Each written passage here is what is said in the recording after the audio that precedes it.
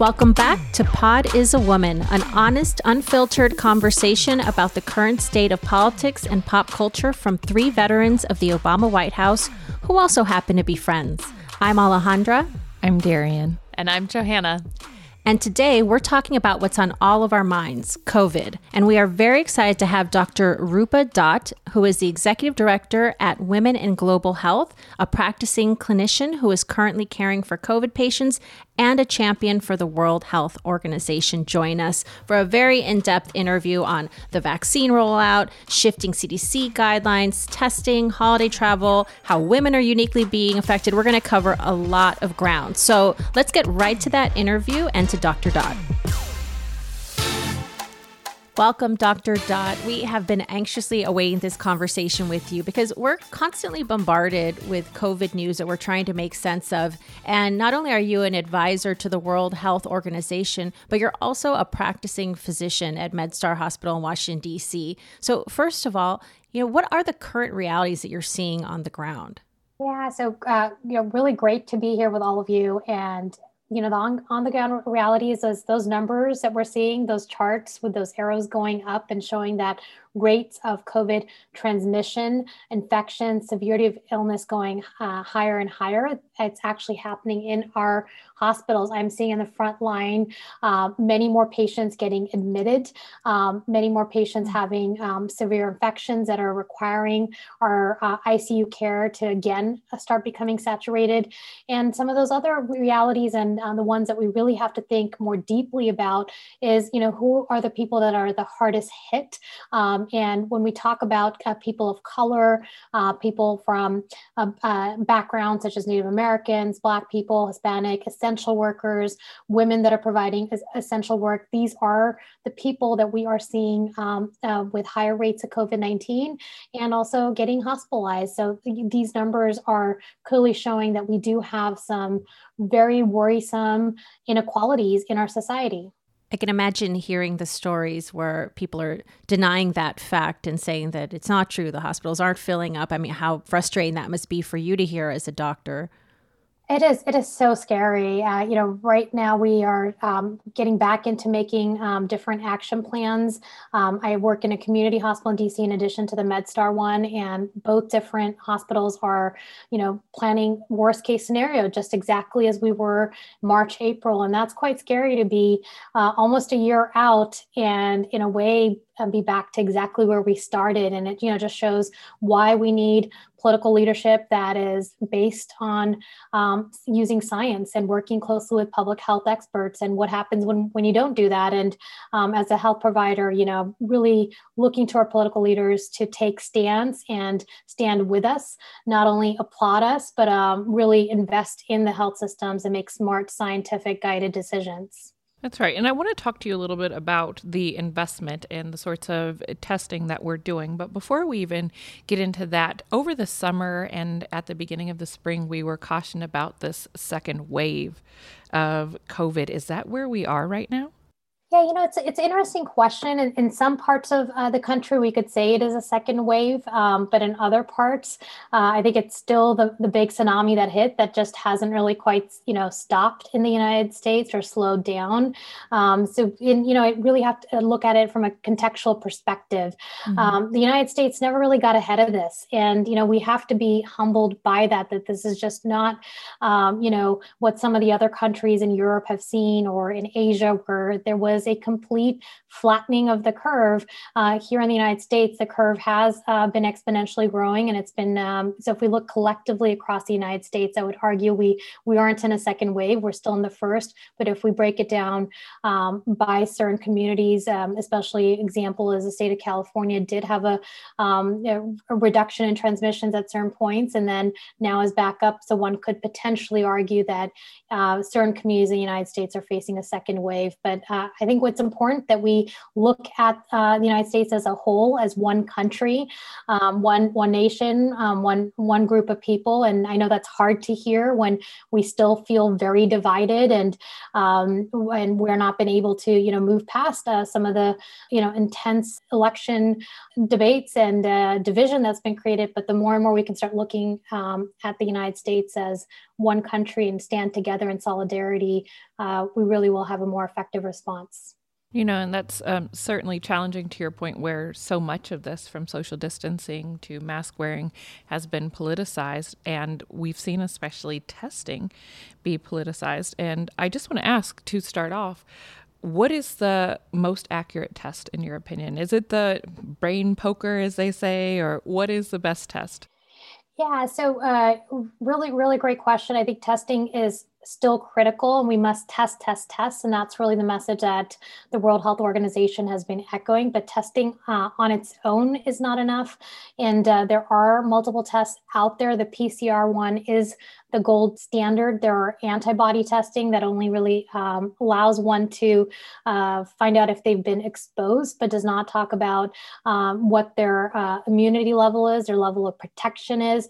And then particularly with testing, one clear point to understand is the testing only gives you a snapshot analysis, the picture of exactly the state your body currently is in. It does not mean, it cannot say for sure 100% that you aren't carrying the virus, or you're, it's quite possible 2 days later you might test positive again. And so, there's testing itself on its own is not the way to be safe, and it's not the way to protect the most vulnerable in your family, in your communities. So my strongest message on testing is, yes, PCR is the best way. Rapid testing that are often antigen based are quite useful since the turnaround time is shorter, 90 minutes, but again, not as sensitive. But regardless of which test you pick, on its own, it is not an effective strategy. And you've probably heard of the Swiss cheese model. There's lots of graphics floating around about that.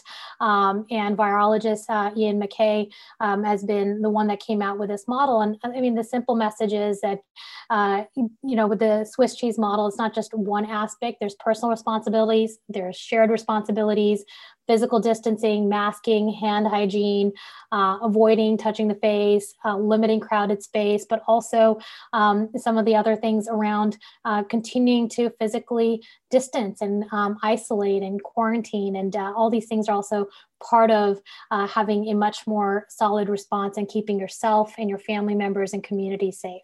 And so this idea of getting tested and then not taking safe social distancing measures or good hygiene measures before you get the results, that's not to anyone's benefit, I'm assuming. Completely agree. And, there were definitely long queues during the holiday season, and we're going to expect more of it. Just with Thanksgiving, many people felt that, I'm going to go ahead and go get that test 24 hours before I see my grandmother, my grandfather, and that's enough. And actually, it is not enough. And I think we need to, again, go back to the basics that the CDC has told us.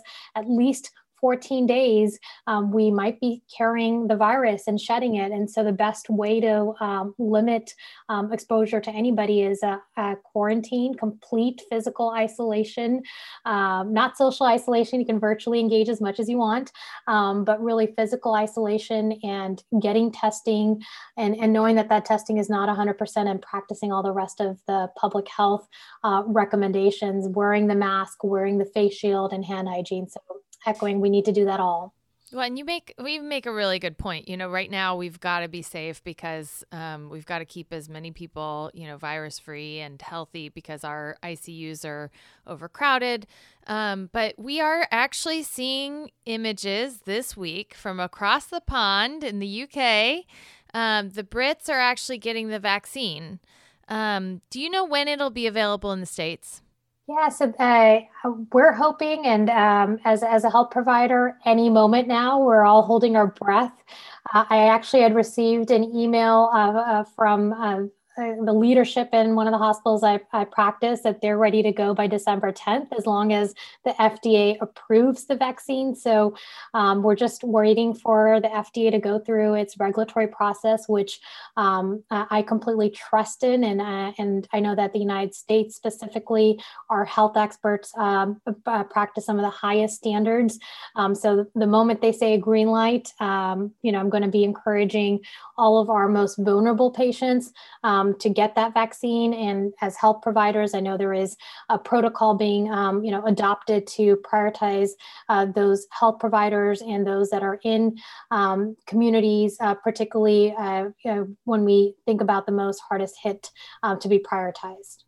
Well, and I think that, when we look at it, President Trump has been advertising the vaccine since the beginning of COVID, right?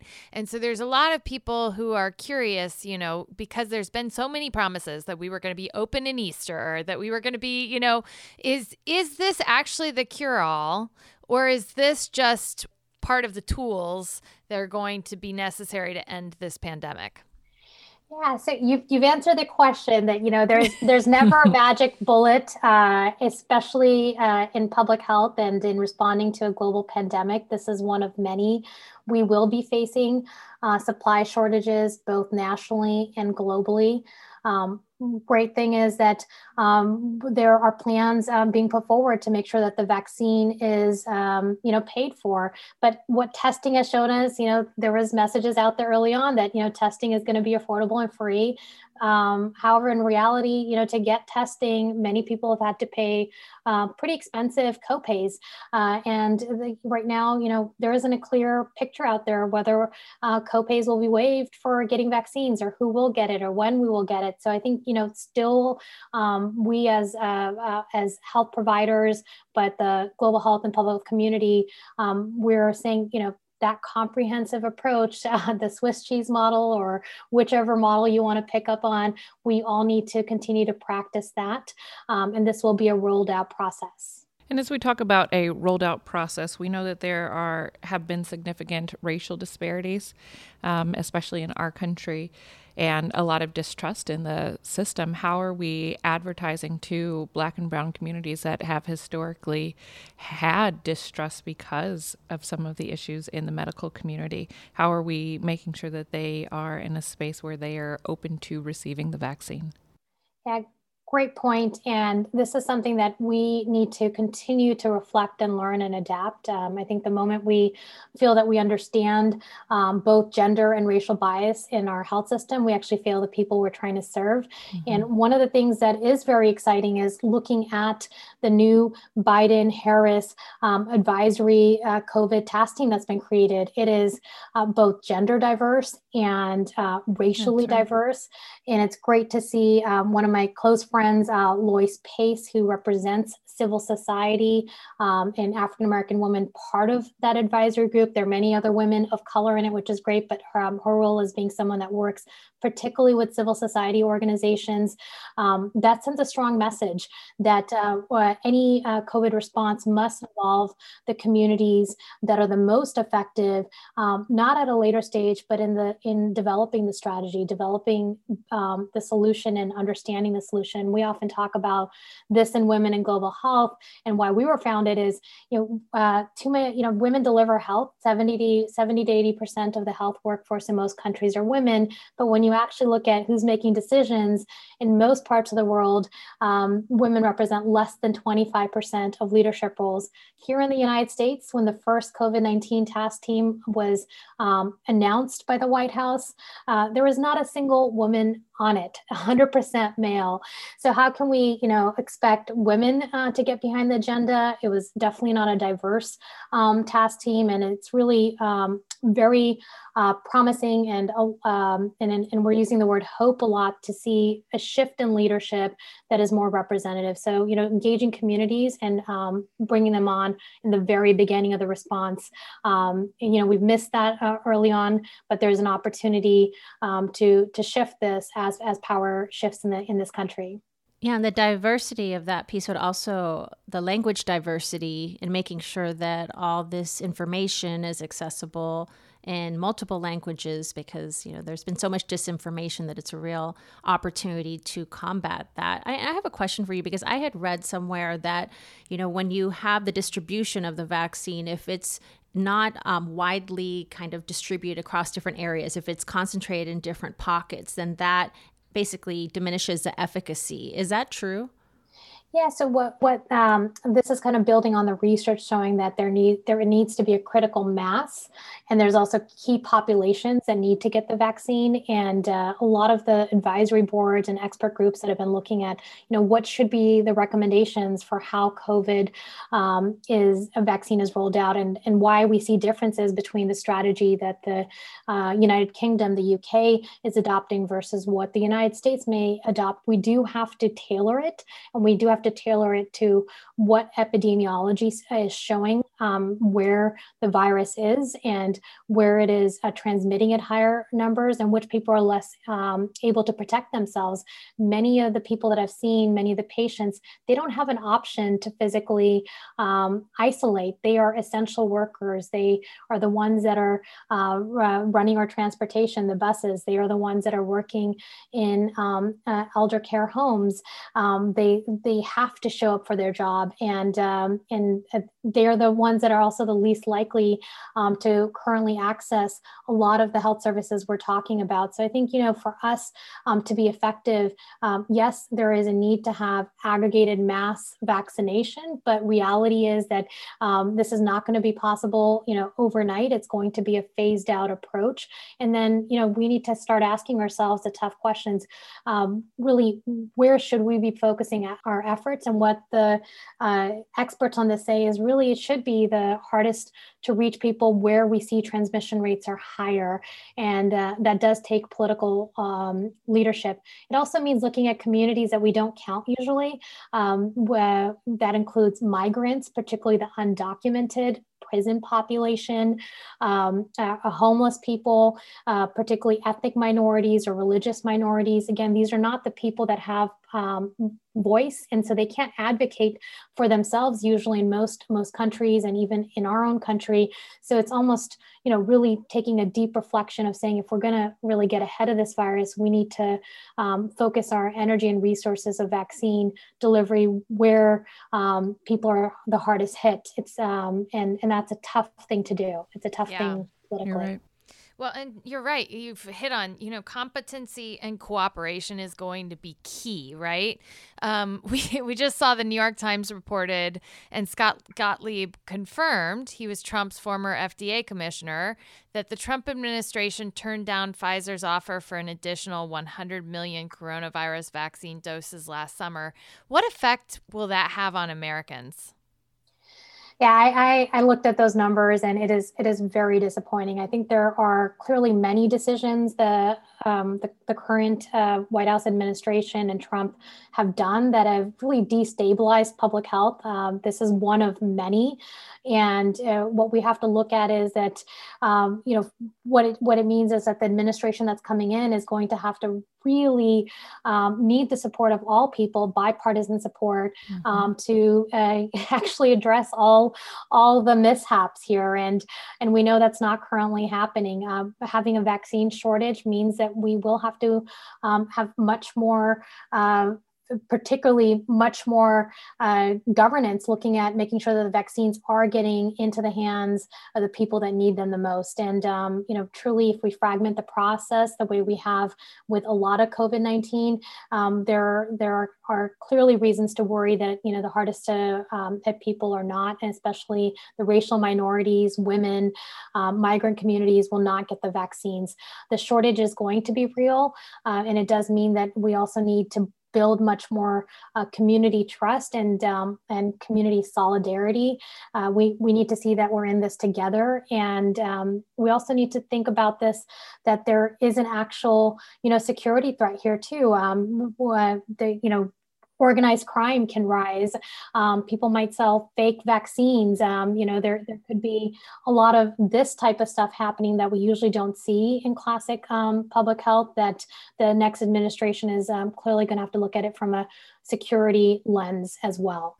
You brought up solidarity and trust, and there's talk that the Trump administration, that Donald Trump might sign an executive order to prioritize the U.S. for the vaccine, regardless of the fact that we turned down that offer. You're very involved with global health. So what message does this give to the rest of the world? Yeah, it sends a complete wrong message that we actually have borders that that are truly physical borders. One thing is that the virus, spreads across. We're not going to be safe until the weakest health system can really protect its population, right? We're always one flight away from disease spreading. And so the moment we start looking at this pandemic as purely what's happening within our borders, we're missing out on the fact that actually global health means that all of our neighbors have to be safe for us to be safe. And so when President Trump particularly sends that message, let's focus on what's happening in our country, it's misleading, and it's setting us up for a failure. And our economies are not going to continue to be able to open up. We are continuing going to face even more economic hardship. What this pandemic has shown is that both health and economy are interlinked. And this is just another example of short-sighted thinking and not really looking at how do we have a response that benefits all. And the United States has a long history of really looking at the world in a lens where that we are truly part of one world and one community. We have created the United Nations. We've created the World Health Organization. We've supported so many intergovernmental organizations to be formed. And that's because our founders and those that have been leading the country and our citizens really believe in the one world concept. And so it is unfortunate and short-sighted to put this kind of messaging forward. And of course, it encourages many other leaders around the world that want to put nationalism and populism forward to also take on bad behavior. I mean, we are seen as leaders, and when we use our platform in this kind of way, it is very worrisome.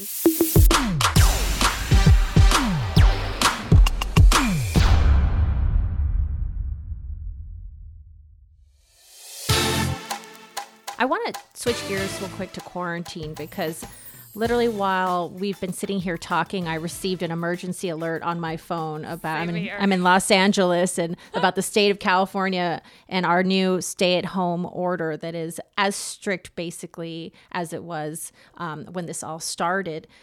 Again, we're hearing different messages now about the appropriate amount of time to quarantine. So let's talk about quarantine. What is the right amount of time and the kind of degree of intensity that you should be following? Yeah, so quarantine is one, we have to acknowledge it's not an easy thing to do. I think, when we first started it was almost a phrase that, one can easily quarantine, take the 2 weeks, the 14 days, and physically isolate yourself. And what public health researchers around the world realize is that it is very challenging to do that. It is especially when you factor in the socioeconomic aspects, many people in the world can't afford to. And then there's also a psychological aspect to it. The CDC just very recently has launched new guidelines, and I recommend everyone to check out the Center for Disease Control CDC website. That's the gold standard, the place to go in the United States to get guidelines. And they have issued guidelines that safely one can quarantine.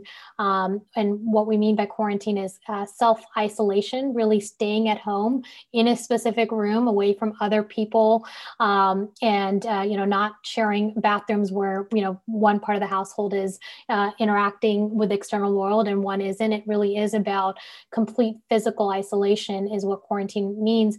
And they have suggested that quarantine can be reduced down to 10 days. And this is after mapping out a significant amount of data.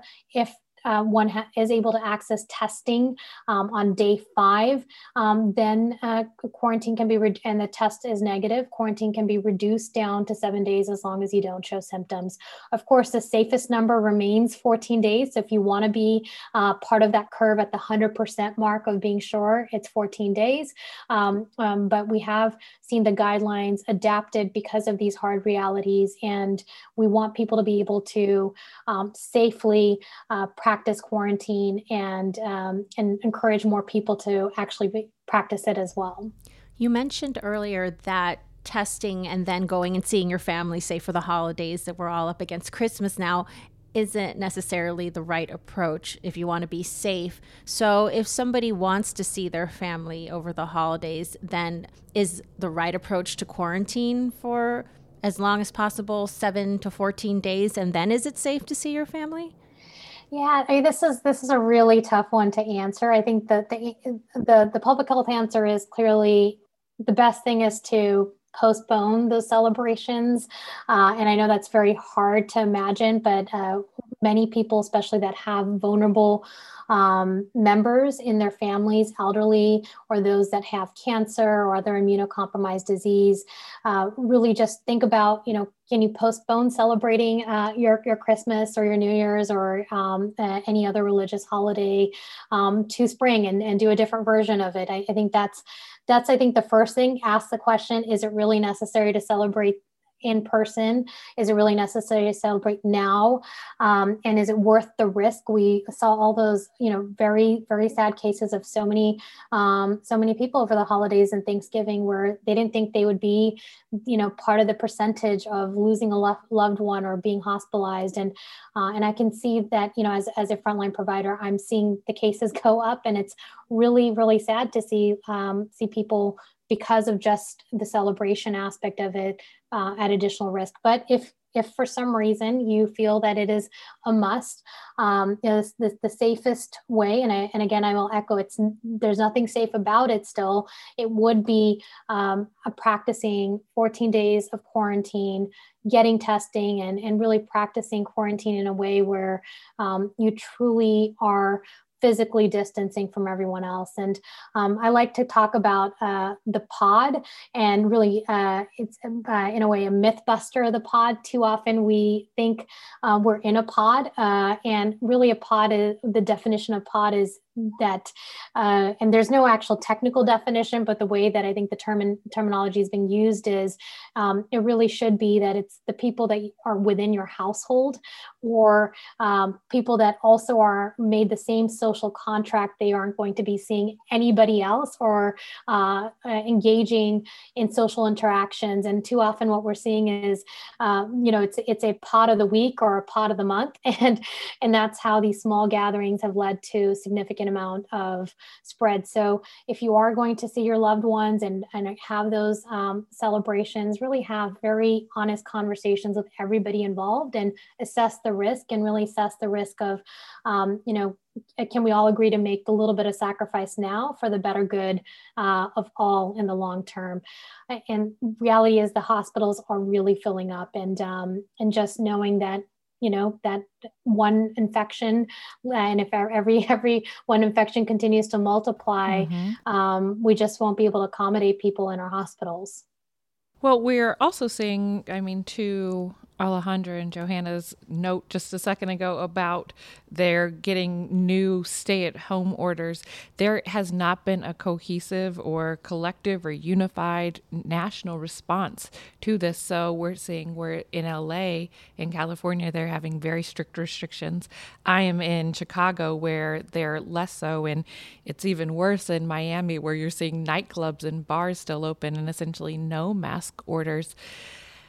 How do we operate in a space where every city, sometimes every county, every neighborhood is different? Yeah, so this is a sort of one of the challenges that we are seeing about how the matter has been handled in the United States, and the lack of just solidarity across the country, and also just a lack of, no easier way to put it, but lack of leadership in the White House to just say, we are going to really put the lives of all people, first, and and do what needs to be done, and really creating a fragmented approach. Capacities vary across the country. Some parts of the country have well-funded state health regulatory agencies and public health systems that can, rise to the occasion, and other places where they don't have those resources and they're underfunded, and also the ecosystem of how decisions are being made are so widespread that, how often are we making decisions about a public health issue from a political stance versus a evidence and science-based one. And too often, when things are getting down to the community level, they are from a very politicized aspect, and the science is getting lost along the way because we're not seeing leadership at the national level clearly communicating what needs to be done, and that's really, problematic. I do hope, and many of us in working in public health and global health can't speak as one unified perspective, but most of us really are hoping with this transition we can expect clearer messaging, clearer guidance of what the national response should look like at the community level universally. And right now that's missing. Mm-hmm. Let's talk about maybe more hidden negative effect of COVID, which is the fact that a lot of folks are not going to the doctor for their preventive checks. A lot of women are not getting mammograms. I'm an advocate for breast cancer awareness and women's health, and this is something I think a lot about. And in talking to folks and different doctors, what they've said is that, the number of breast cancer cases being diagnosed, for example, have plummeted. Obviously not because there's less cases, but because of the fact that people aren't going to the doctor and getting these mammograms at the same rate. Talk to us about how important it is and how to safely be able to keep up with these kinds of exams. Because when this first started happening, we first went into the quarantine period, it seemed like it'd be a few months and maybe you could put off your doctor's appointments for a few months, but you can't not get wellness checks for over a year. Exactly. And, one of the things that we need to be all thinking about is how do we live with the pandemic and not necessarily, look at it as something that's going to, a lot of people are like, well, it'll be 2021. So, we'll be back to how things were in 2019. And I think there's this just really understanding that we need to create health systems that are strong and resilient and can serve all people and provide care for all people in an equitable manner at all times. And right now, our health systems are not set up that way. Particularly the United States has often walked into situations saying that we have the best global health security agenda and best global health security mechanism. And what that means is that we were often, using our model to say that we have designed health systems that could withstand any pandemic or any health security threat. And clearly 2020 has shown us that's not the case. And more, we need to look at our health systems and do health system strengthening in a manner that allows us to provide care for all the chronic conditions and other acute conditions that aren't related to a health security threat, such as in this case, coronavirus. And we haven't set up our health systems that way. So really, as we look to what kind of response is needed, we need to look into health system strengthening and building health systems that can reach people pragmatically. What does that mean for the everyday provider and everyday patient? It means thinking about how do we look at different models of reaching our patients. One aspect that we have seen, which is an acceleration of digital technologies. But we also know that many people don't have access to digital technologies in the same way. There's a big digital divide here in the United States and globally. Many women don't have access, particularly to mobile technology, but we also know in the United States, those from lower socioeconomic and certain racial ethnic backgrounds don't have access. So we can't say that digital technology is enough, but that is one thing to use.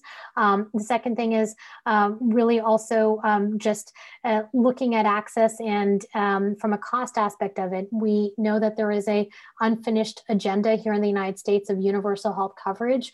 We don't have universal health coverage. People still end up in financial hardship and even bankruptcy because of the cost. And obviously there were efforts made through Obamacare to address this. We know that's under constant threat. But during the pandemic, many people have lost their jobs. And that's another reason that they are not, coming in and being able to access a lot of that preventative care. And then the third aspect of it is, how do we really create systems where people feel safe to come back into the hospitals, to come back into the clinics, and there can be a lot more communication done around what are the protocols. Hospitals are actually one of the safest places to be in society. Anyone that's admitted to the hospital or getting a procedure, in most hospitals in the country are required to get a COVID-19 testing. If they've been in the hospital for a few days, they get repeat testing.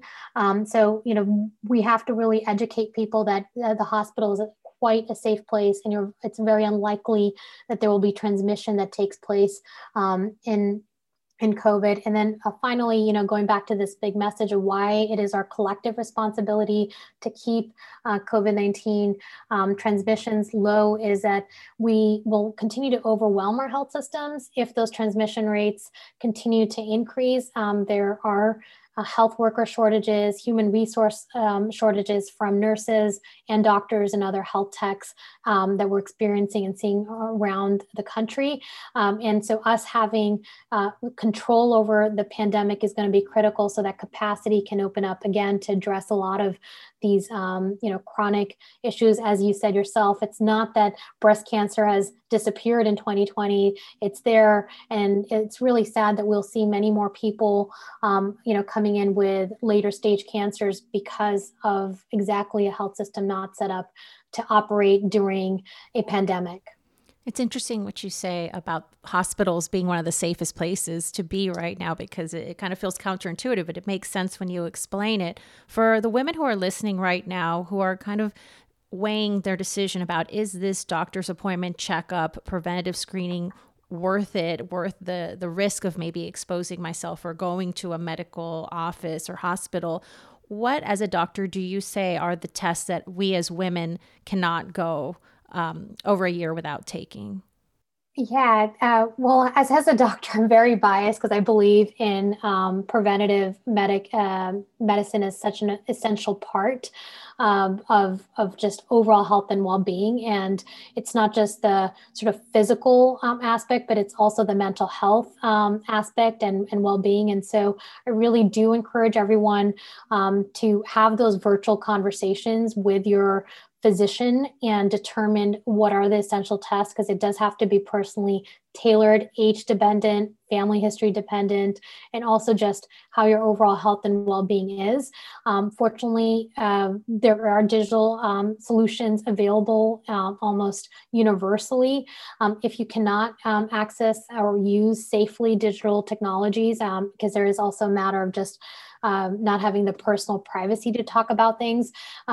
Hospitals and clinics are very safe. They go through, let's say, pretty strict, stringent protocols to sanitize everything, to test and question, and everyone that's coming in to screen for COVID-19, including the providers. So hospitals and health clinics are one of the safest places to be in society.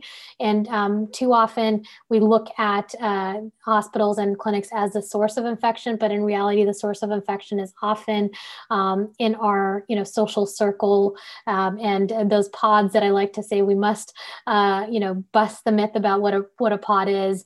And that's where transmission is really happening, is in our communities and our households and not in the hospital or clinic. So definitely encourage everyone to have that tailored conversation. If you are having any symptoms that are worrisome don't wait. It's safe to go and talk to your health provider. And if they feel that it is unsafe for you to come in, they are going to be honest with you and say, this is something we can hold off on because we are working at capacity. And, I don't want to say this is the essential list of what must be screened or not screened, because it does need to be tailored. I agree. And, over the summer, I learned that I had antibodies based on a probable exposure in March. And I think a lot about what the long-term effects of the disease is on people. What are you seeing is like the most kind of traumatic or most prominent long-term effect of having COVID? Yeah, so we're learning every day what the long-term implications are. And some of the things that we are seeing in the hospital is quite complicated inflammatory presentations, often in the lungs. So uh, again, people have persistent shortness of breath or recurring pneumonias or recurring inflammatory states in their body. We're also seeing presence of just some cognitive haziness.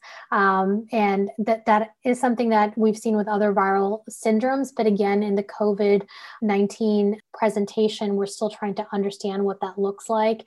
Others have reported just overall fatigue and not being able to get back to their baseline energy.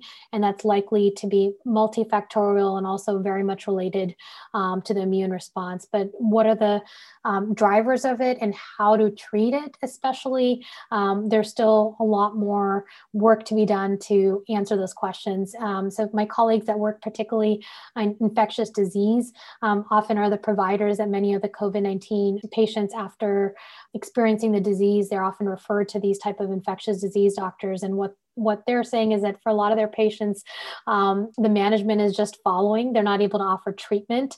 And that also is very frustrating for patients to live with a chronic syndrome of COVID-19. I know I saw one of our colleagues who we all worked with on the first Obama campaign, Emily Parcell, had shared a story that said that it's a bit awkward, but it sounds like some of the medical professionals are saying that COVID-19 may cause long-term erectile dysfunction in men. And she said, maybe this is the way to flatten the curve.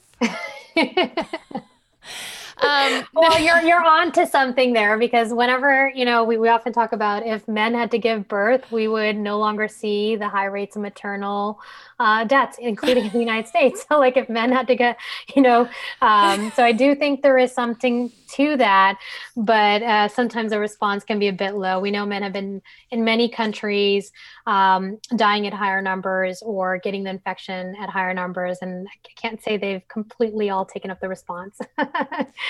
Well, I know that this president has actually used it as an excuse to cut the World Health Organization's funding. We have a transition coming up. We want to see something different. What would give you hope and what would be promising in a Biden administration? Yeah, so there are a lot of things to be hopeful about. And I think the first thing that is the most exciting is just how the Biden-Harris administration is really trying to have a leadership team that looks like the people it represents. So just diversity is so critical. We know that when you have diverse leadership teams, you understand problems better. It also results in more sustainable solutions, more ethical decision making, and I can go on and on about the multiplier effect when we do have diversity in our leadership. So that is incredibly exciting.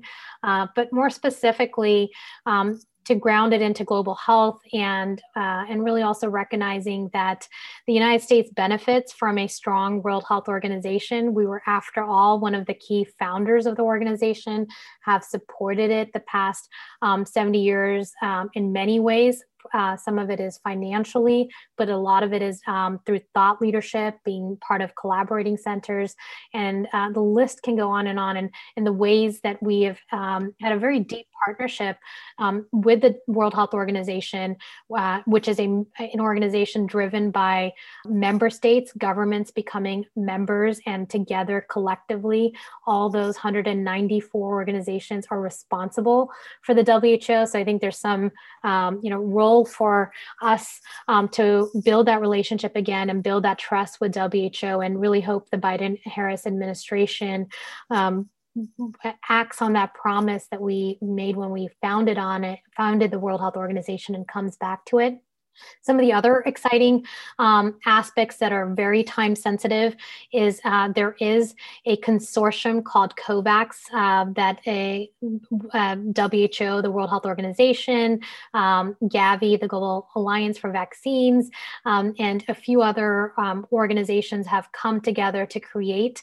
Currently, this consortium brings the private sector, the pharmaceutical industry, researchers, civil society, intergovernmental organizations to accelerate vaccine production, research, and access across the entire world. It would be great to see the United States join the COVAX and join both in a way that it participates from a financing perspective, especially the vaccines needed to cover most of the world will require overseas development assistance. Right now, the COVAX needs at least several billion. 2 billion has been confirmed. Next year, 5 billion is needed. So really hope the Biden administration joins in a legacy that the United States and particularly the Americans are known for, is taking care of everybody around them and really, being part of the global community. And again, for the sake of health security, we are only the strongest as the weakest health system. So for those that, see this as about, we still need to put Americans first.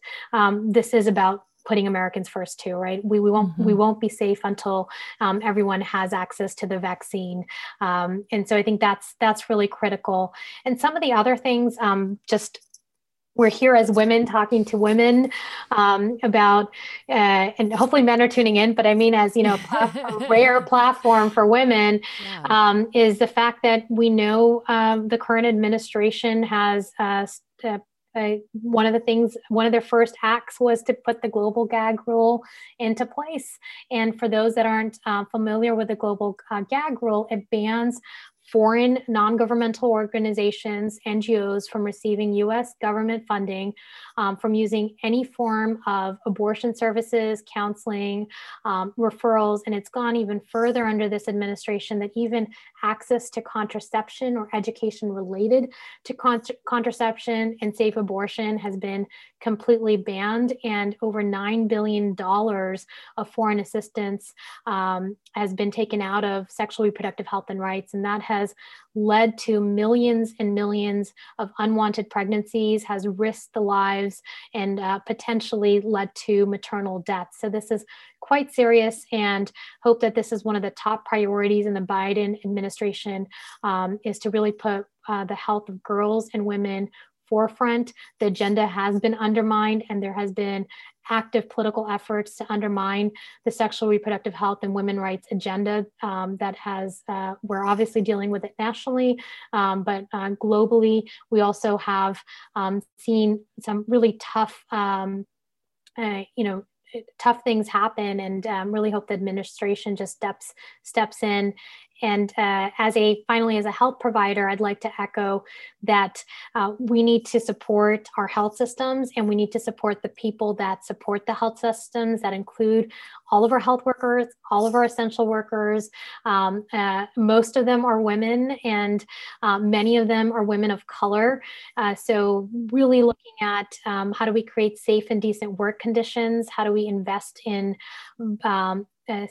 decent jobs, safe jobs, education, hazard pay, a lot of things that many other countries are providing for their health and essential workers, which we just quite haven't, looked at our health system in that kind of way. So let's not forget about the people that are keeping all of us safe. We hear you on that, Dr. Dot, and we have so much gratitude to our healthcare workers and want to support them now by doing everything that you're telling us is the right thing to do. And I have a last question, because I hear cautious optimism in your voice. Can we start letting ourselves feel optimistic that we're starting to move towards a close, or at least get a hold on COVID? Yeah, so a cautious optimism for sure. And the reasons I am feeling very hopeful and excited is, one, we do have a vaccine, and it is a record time that we've been able to get this vaccine, and different vaccines, and they're very good vaccines. And for those that are hesitant about it, want to really clarify that all the steps needed to make a good and safe vaccine have been followed. But what has happened that it hasn't happened before in history is that the political leadership, the financial resources, and even the public engagement from researchers to those participating in trials has been at the highest level. So all the things that usually go step 1, step 2, step 3 started really happening simultaneously. Regulators working closely with scientists, closely working with public health people, and the pharmaceutical industry. So just seeing the ecosystem working simultaneously is very exciting. So the vaccine being here, being safe, and plans to get it to scale and reach everyone being a focus, and especially the hardest to reach being a top priority, hoping the Biden and Harris administration, and especially the COVID-19 advisory group leads with that. That gives me hope. And then second, what also gives me hope is the fact that there is, a shift in tide in political leadership here in the United States, and leadership stepping in that's much more diverse, and for all the reasons that I talked about, diversity being important. We know that 2020, we saw the Black Lives Matter movement. Many of us, I'm sure, have participated in the movement, supported, endorsed it. And it's great to see that we are recognizing, while it is tough to see it, but we're recognizing the racial and ethnic inequalities in the United States and in the world.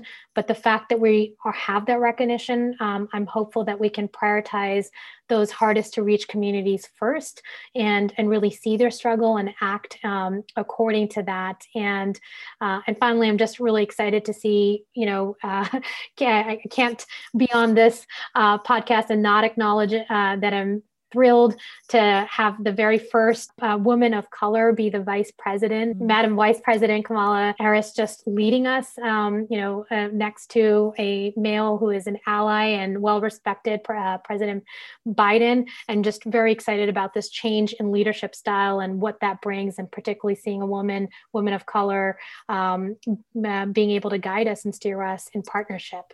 Well, thank you, Dr. Dot. And having a woman of color doctor guiding us and steering us today was our pleasure. So thank you for being with us.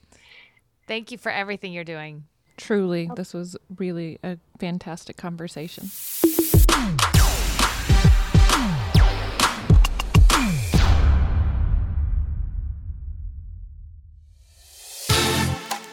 I thought that was such an interesting conversation with Dr. Dot, who is really, handling this on the front lines. And, I know a lot of us are really debating, like, we have kids, sometimes we're co-parenting, sometimes we want to see family members. And, what I thought was interesting is she had mentioned, separate from this, that you can go on Johns Hopkins and there's resources about potting and what kind of contract that you need to have with one another if you are potting with other families. So I think the resources at Johns Hopkins were something that I know some of our listeners may be going to, because I certainly will be.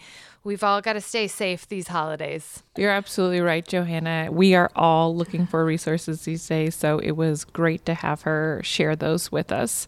And as we talk about resources and adding to capacity, our POTUS of the week this week is Tina Flournoy. She's coming in as Chief of Staff for Kamala Harris, bringing experience and working with a team of almost all female leaders, mostly women of color, leading the office of the first and only woman of color ever elected Vice President of the United States. So congrats to her and the team that will be bringing so much knowledge to that office. And for our shout out this week, it goes to Mariah Carey, who has really become the queen of Christmas. Let's be real. She put out an Apple Plus Christmas special, and she mentioned something that I thought, was really good insight into why she's really been the person that every year is into this festive mood and just ushers in the season, which is when she was a kid. Mariah Carey's been very honest, especially in her book, that she grew up in poverty. But when she was a kid, they didn't really celebrate Christmas and didn't have a lot of resources. And so because of that, she made a promise to herself that Christmas was always going to be a really festive time in her home.